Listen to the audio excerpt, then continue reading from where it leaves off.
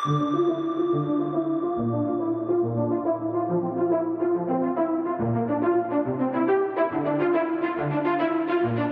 is the Multi-Faith Matters podcast. I'm your host, John Moorhead.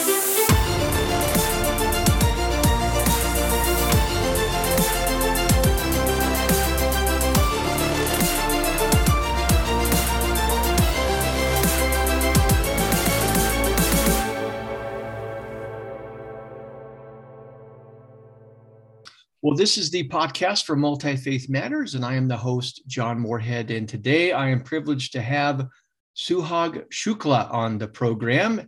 And yes, that pronunciation is correct. I double checked before the program. I'm going to read a little bit of her bio, and she can add something if she would like to help us know who she is. She is the executive director and co-founder of the Hindu American Foundation. She holds a BA in religion and a JD from the University of Florida. Ms. Shukla has helped steer the foundation to being recognized as a leading voice for civil rights, human rights, and religious freedom. She's been instrumental in the development of a broad range of educational materials and position papers and blogs for a variety of platforms. Shukla was named one of 12 faith leaders to watch in 2017 by the Center for American Progress. And of course, she's got much more to a bio than that. Shukla, welcome to the program. Thank you so much, John, for having me. I appreciate having this conversation. I'm very much a proponent of dialogue, and that's what we're going to do. I appreciate your willingness to come on and talk about these things. Did you have anything you wanted to add to the bio that folks should know about you? Just maybe a little bit about where I grew up. And so I was born and raised in California. So I am Hindu American Californian. Where about in California? I'm from Northern California originally. So from the San Francisco Bay Area. Okay. I'm from Sacramento. Okay. Not too far. Yeah. And, grew up in an extended family. My grandmother lived with us. So she was a real deep influence in my life in terms of my understanding of the tradition. I was also a rebellious teenager. So I went through kind of a phase of asking why we did things. And so I oftentimes describe my identity as not being Hindu because I have to be, but being Hindu because I want to be, because I found the philosophy underlying all of the rituals and traditions that I was accustomed to seeing growing up really resonate with how I see the world and my place in it. Fantastic. I appreciate that additional personal background. It's also always helpful not just to see people as representatives, but to find real human beings to talk to. So thank you for that. The background for our conversation today, as a Christian, I try to help my audience, other Christians primarily, have a sympathetic and informed understanding of people in other religious traditions. And they have their issues of concern and conflicts, just like all other communities do. And one of the things that caught my attention was the ongoing discussion and conflict over Hindutva. And we're going to talk about in our conversation today a response piece that you wrote to an online event where there's some concern. Were they addressing Hindutva or is this really Hinduphobia? But before we get to that specific, can you help outsiders who may not be familiar with this, what Hindutva is and that kind of thing, just kind of a description by way of background?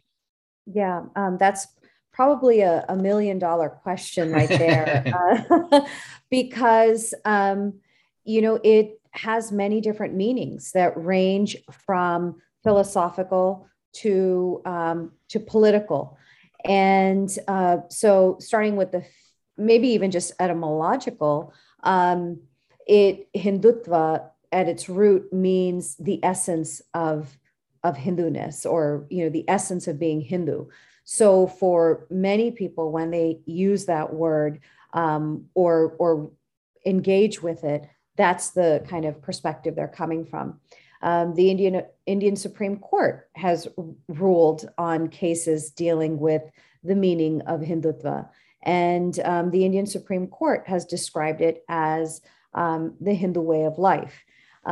So that kind of gives you an idea of kind of the philosophical slash maybe social and legal definition of Hindutva. And then it ranges all the way to kind of what we saw in the conference. And that was there is a political, even within the political meanings of the word, you have those that view Hindutva as kind of acknowledging kind of the shared heritage and culture of the geography of India and the religious traditions that emerged from it, and that being kind of a shared heritage across all religions, including Christians and Muslims and Hindus, Jains, Buddhists, Sikhs, to kind of the more malignant definition, political definition that the conference organizers espouse, which is seeing Hindutva as kind of Hindu supremacy or Hindu fascism. So there's a broad range, and therein kind of lies some of the challenges that the Hindu community had and some of the problems the Hindu community had with this event. So in listening to that last part of what you said there, America has struggled with Christian nationalism, this fusion of religious and political identities, and this authoritarian kind of a desire and approach in American government. Would you say that for some who are concerned about certain forms of Hindutva or certain definitions of it, that it's when it combines with nationalism, that's where the concerns might be? I think that, yeah, that's probably a fair assessment of where that critique is coming from. I think the challenge lies in not acknowledging that there's this particular word that, especially when you're talking about something in a global context, the kind of assumption is then that this is something that goes beyond India's borders to the world. And when you have a term that also then has Hindu in it, it's inescapable of associating it with the global Hindu diaspora. And, so in the United States, for instance, people of Indian origin, the vast majority of whom are Hindu, make up less than 1.3% of the entire population. So we're talking about a subset of 1.3%. So yes, there are those concerns, but they are rooted in what's happening in India and politics there. But as we saw, and we'll talk about this more later, but what we saw at the event was not necessarily a critique of specific policies or specific problems that they had, but maybe there was some of that. But there was largely a blurring of lines between Hindutva, including the way that that the organizers were trying to make the distinction between Hindutva and Hinduism. But then by the end of the program, basically you had scholars and activists saying, well, Hindutva and Hinduism is one and the same, which begs the question, well, how are we having a conference that's supposedly academic that's calling for the dismantling of Hinduism? The way I found out about, I heard a little bit about the conference, but then Fred Stella, whom we both know, who's been in this program before, he posted a link to an article that you wrote, let's see, at americankahani.com. Mm-hmm. And that's when I asked him if he thought you might be interested in coming on and discussing it. And so that was my first exposure to the concerns about it. Can you help? I'll post a link to that article in the program notes so that folks can read your full essay on that. Can you tell us a little bit about the conference itself? Who put it together? What was it ostensibly about? And what kinds of concerns were raised by you in response?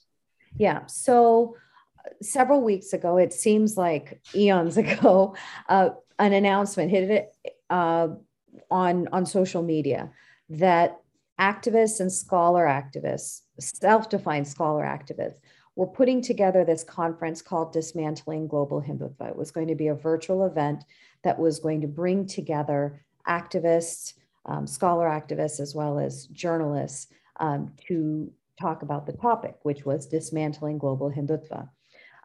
The website made very clear that this event was political in nature, as well as its intention. The intention was to dismantle the word, as well as the Indian political party that espouses it, which is the democratically elected party in India, the Bharatiya Janata Party. I think what really caught our attention, and huge swaths of the Hindu American community, in a way that I've not seen before. And I've been in this space of Hindu American advocacy now for 18 years, and I've never seen something kind of jar the community in the way that it did. And I'm talking about thousands of people engaging in various forms of advocacy, from writing letters to calling alumni relations, to signing petitions, to going to social media or writing their own blogs. I think the one kind of point that really just stirred everyone was this display on the website of this event. Now, I just want to give a little bit of background on the event organizers. It wasn't any particular institution that we know of that was the main host of this event.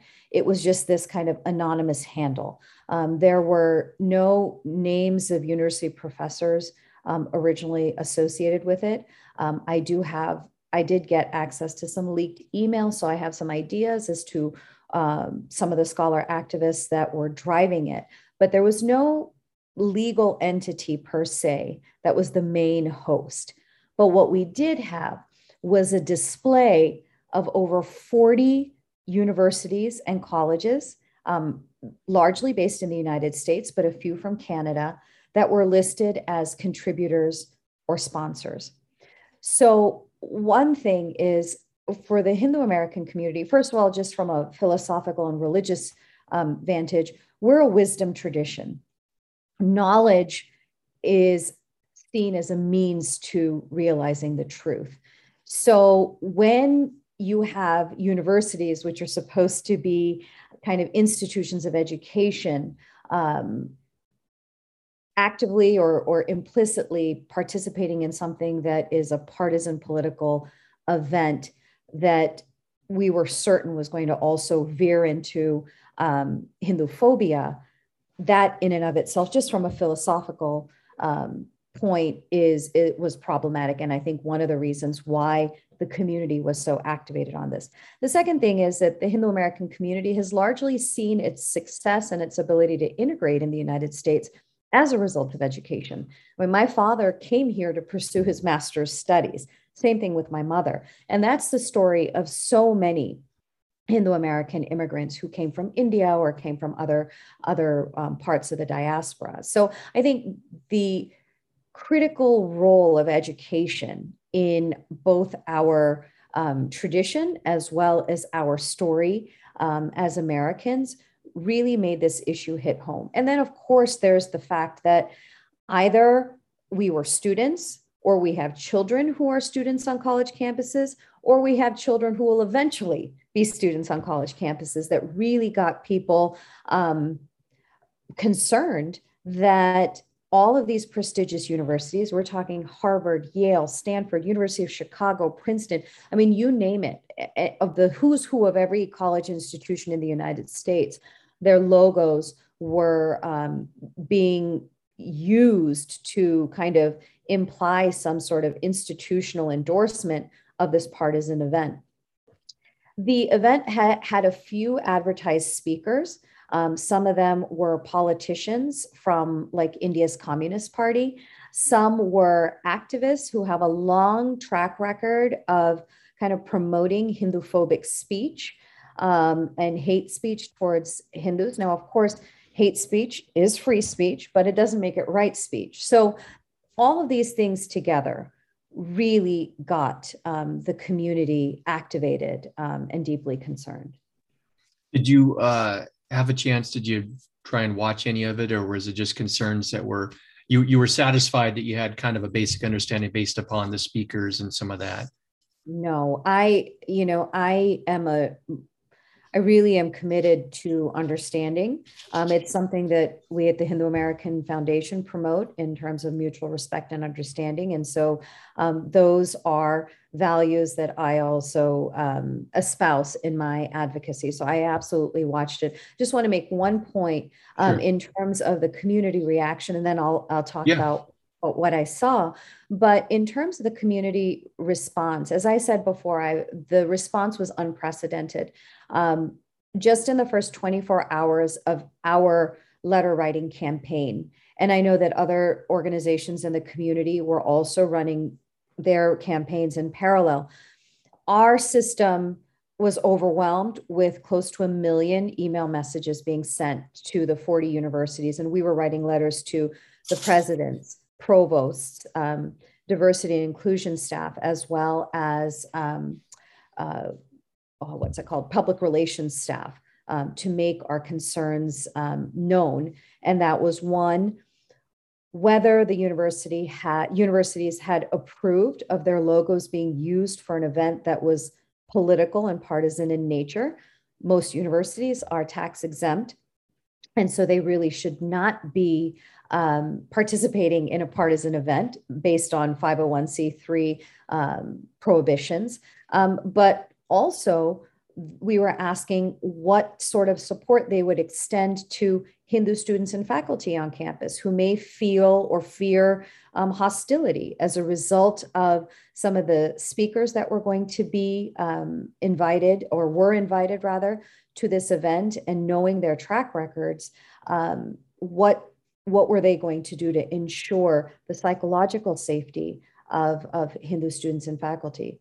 And at no point did we ask for cancellation. As I said before, I think that the solution to hate speech is more speech and more constructive dialogue.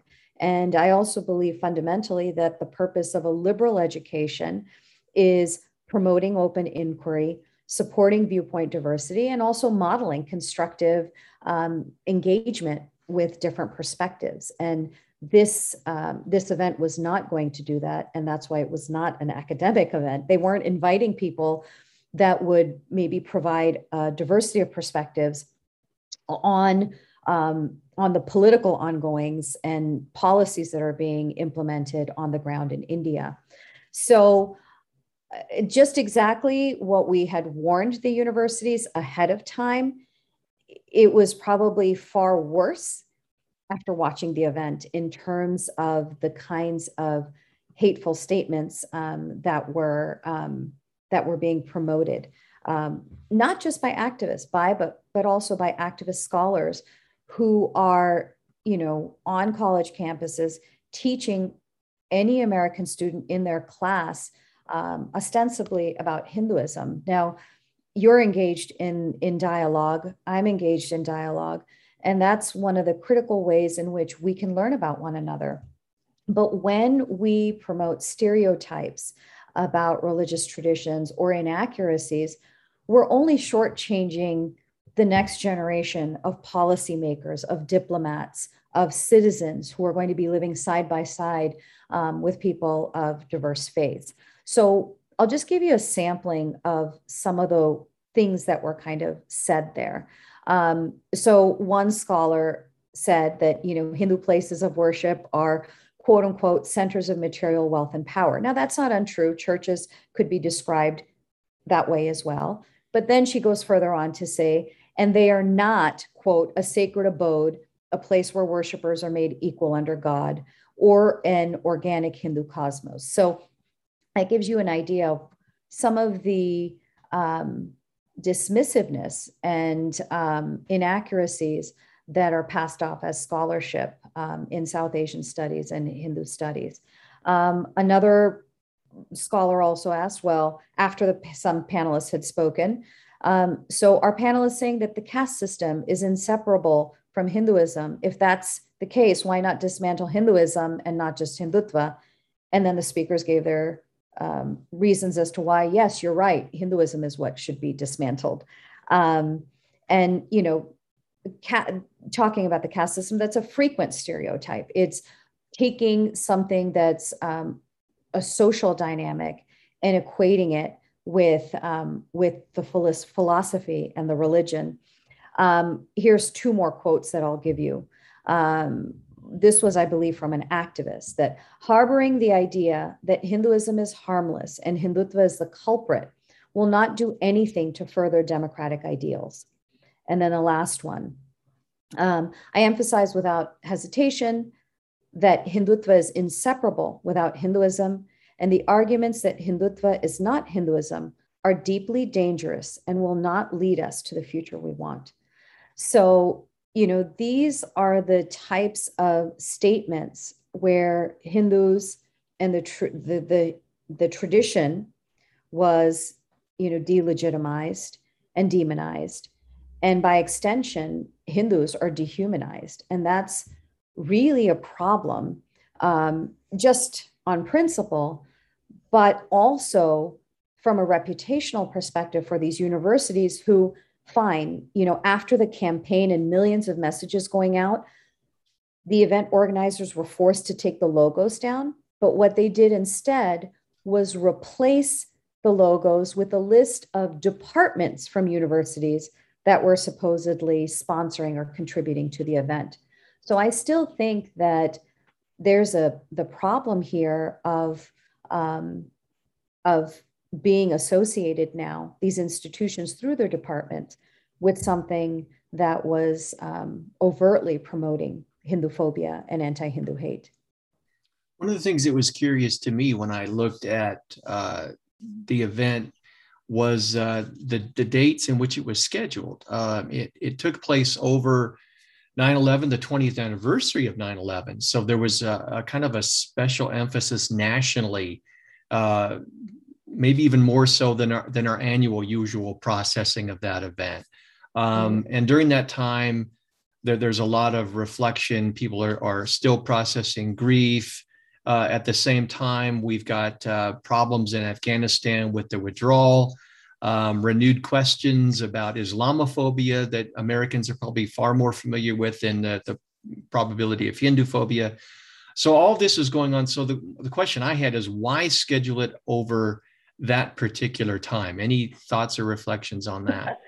Other than tone deafness, if I can't be in their mind, right? But there were enough people out there who did see malintent in this as a means of deflecting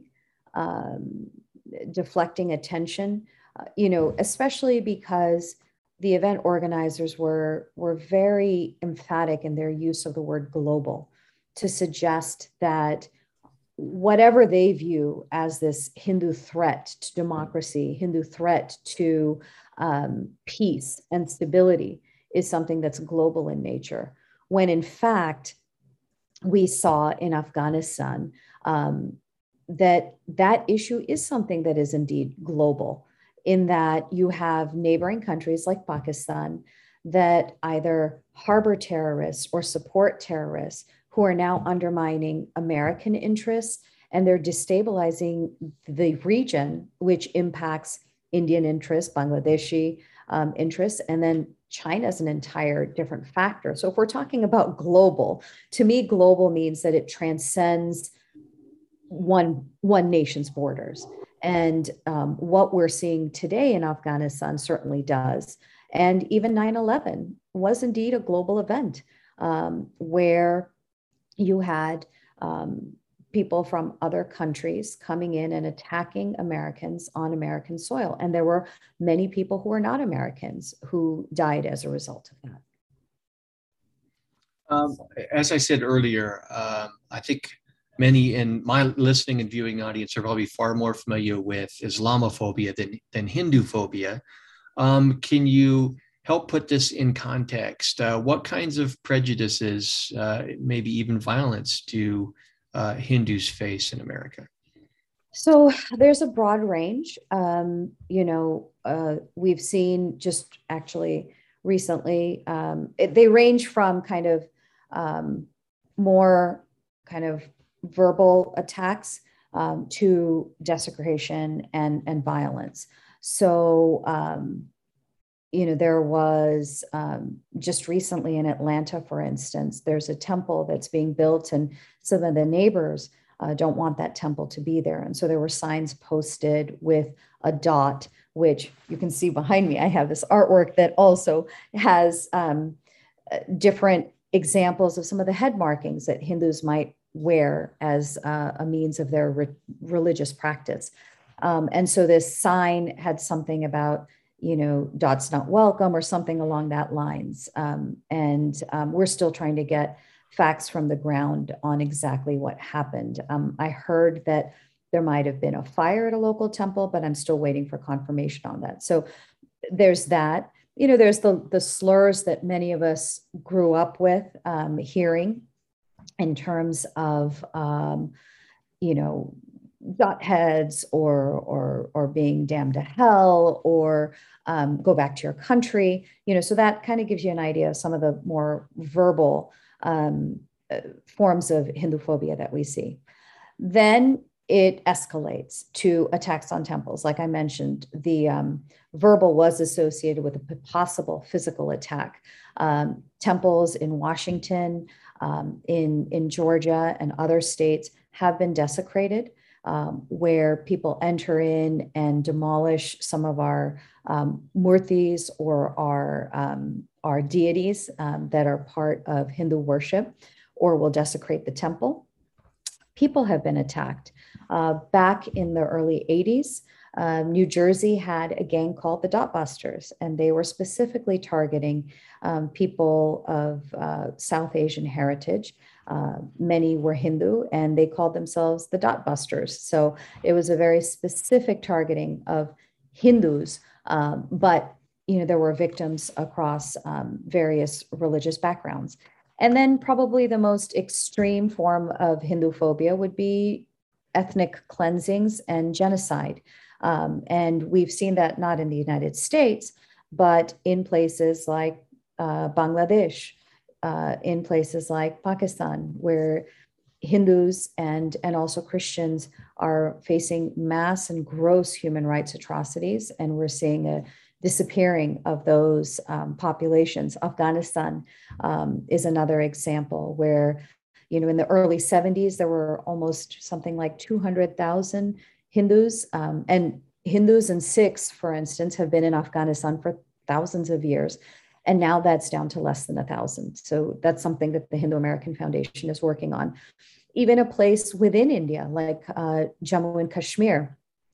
Kashmir is home to Hindus. Kashmiri Pandits is what they're called. And this is their ancestral homeland. And in the 1980s, as a result of a cross-border terror proxy war by Pakistan, nearly 350,000 to 400,000 Hindus were cleansed from Kashmir.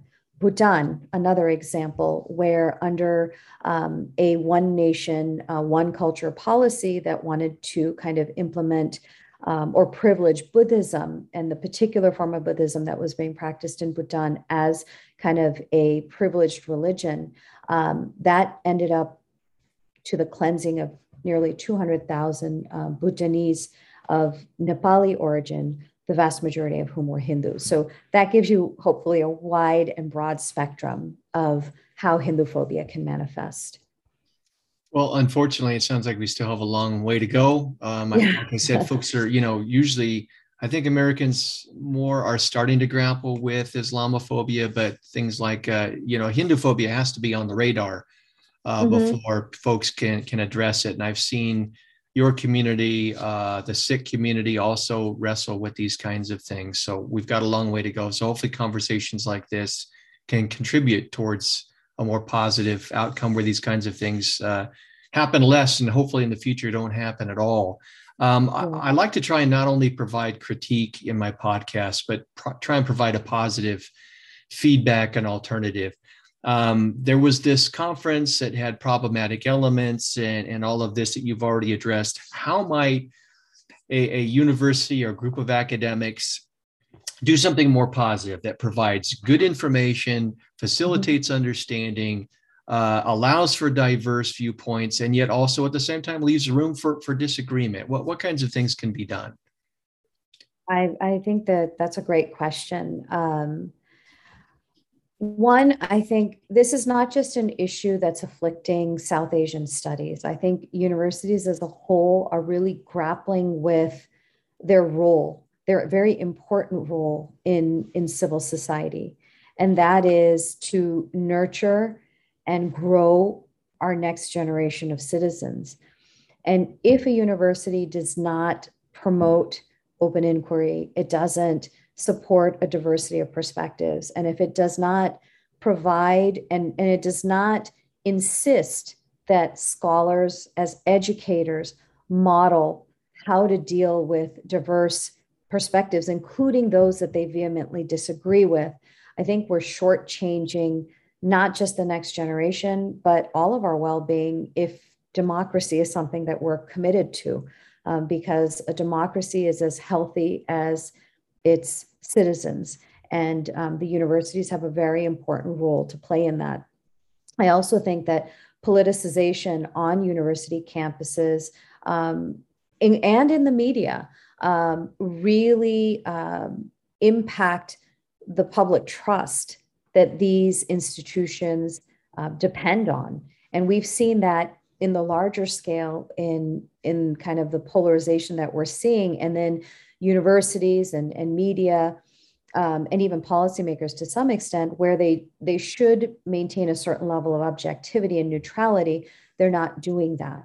And so I think that there are many opportunities. There are many scholars on campuses who are committed to that, but are oftentimes silenced as a result of scholar activists who then begin using the type of language and rhetoric that really saying it's academic freedom, but really actually undermines academic freedom, because you are using, ad hominems as opposed to kind of discussing content and critiquing content. Critiquing to me is an academic exercise. Dismantling is not. Deconstructing also is an academic exercise. So that's certainly there. If universities can provide opportunities for people of different viewpoints to come together and dialogue, I think that is another important step. And also for universities to be more aware of the different ways in which Hindu phobia or Islamophobia or anti-Semitism or anti-Christian sentiment, how they can take form, and providing space and support for students, emphasizing again these kind of core values. We're not talking about canceling people or speakers, but if a speaker comes on campus or there's a professor who engages in hateful rhetoric, how can a student or other faculty members get support from the university to stand up against it? And I think those are all ways in which the university, as well as students and parents, can demand a better model for the future. I appreciate those positive suggestions. I've come to the end of my questions. Is there anything I've missed that you would like to share with the audience about this?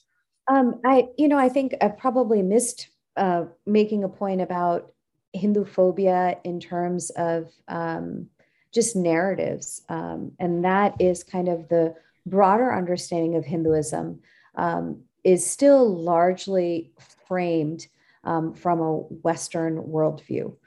And so there's more of a stereotyped or inaccurate understanding of Hinduism, or an understanding that comes from a vantage that doesn't necessarily seek to understand how Hinduism lives as a tradition in the everyday lives of Hindus. And so I just want to make that point in terms of how Hindu phobia can also manifest in media narratives or even in the academic study of religion. And that too is also a broader issue. That religion, the academic study of religion, very often comes from if it were agnostic, I think I would be okay, but it almost comes from a hostile perspective in the way that religion is treated, unlike other subjects. So, to the extent that you can get more people of faith involved in the academic study of religion, this idea that you cannot be objective simply because you are an adherent to a faith. I don't buy into that. Everyone has their biases, whether it's science or math or anything else. So I don't hold religious studies to be any different.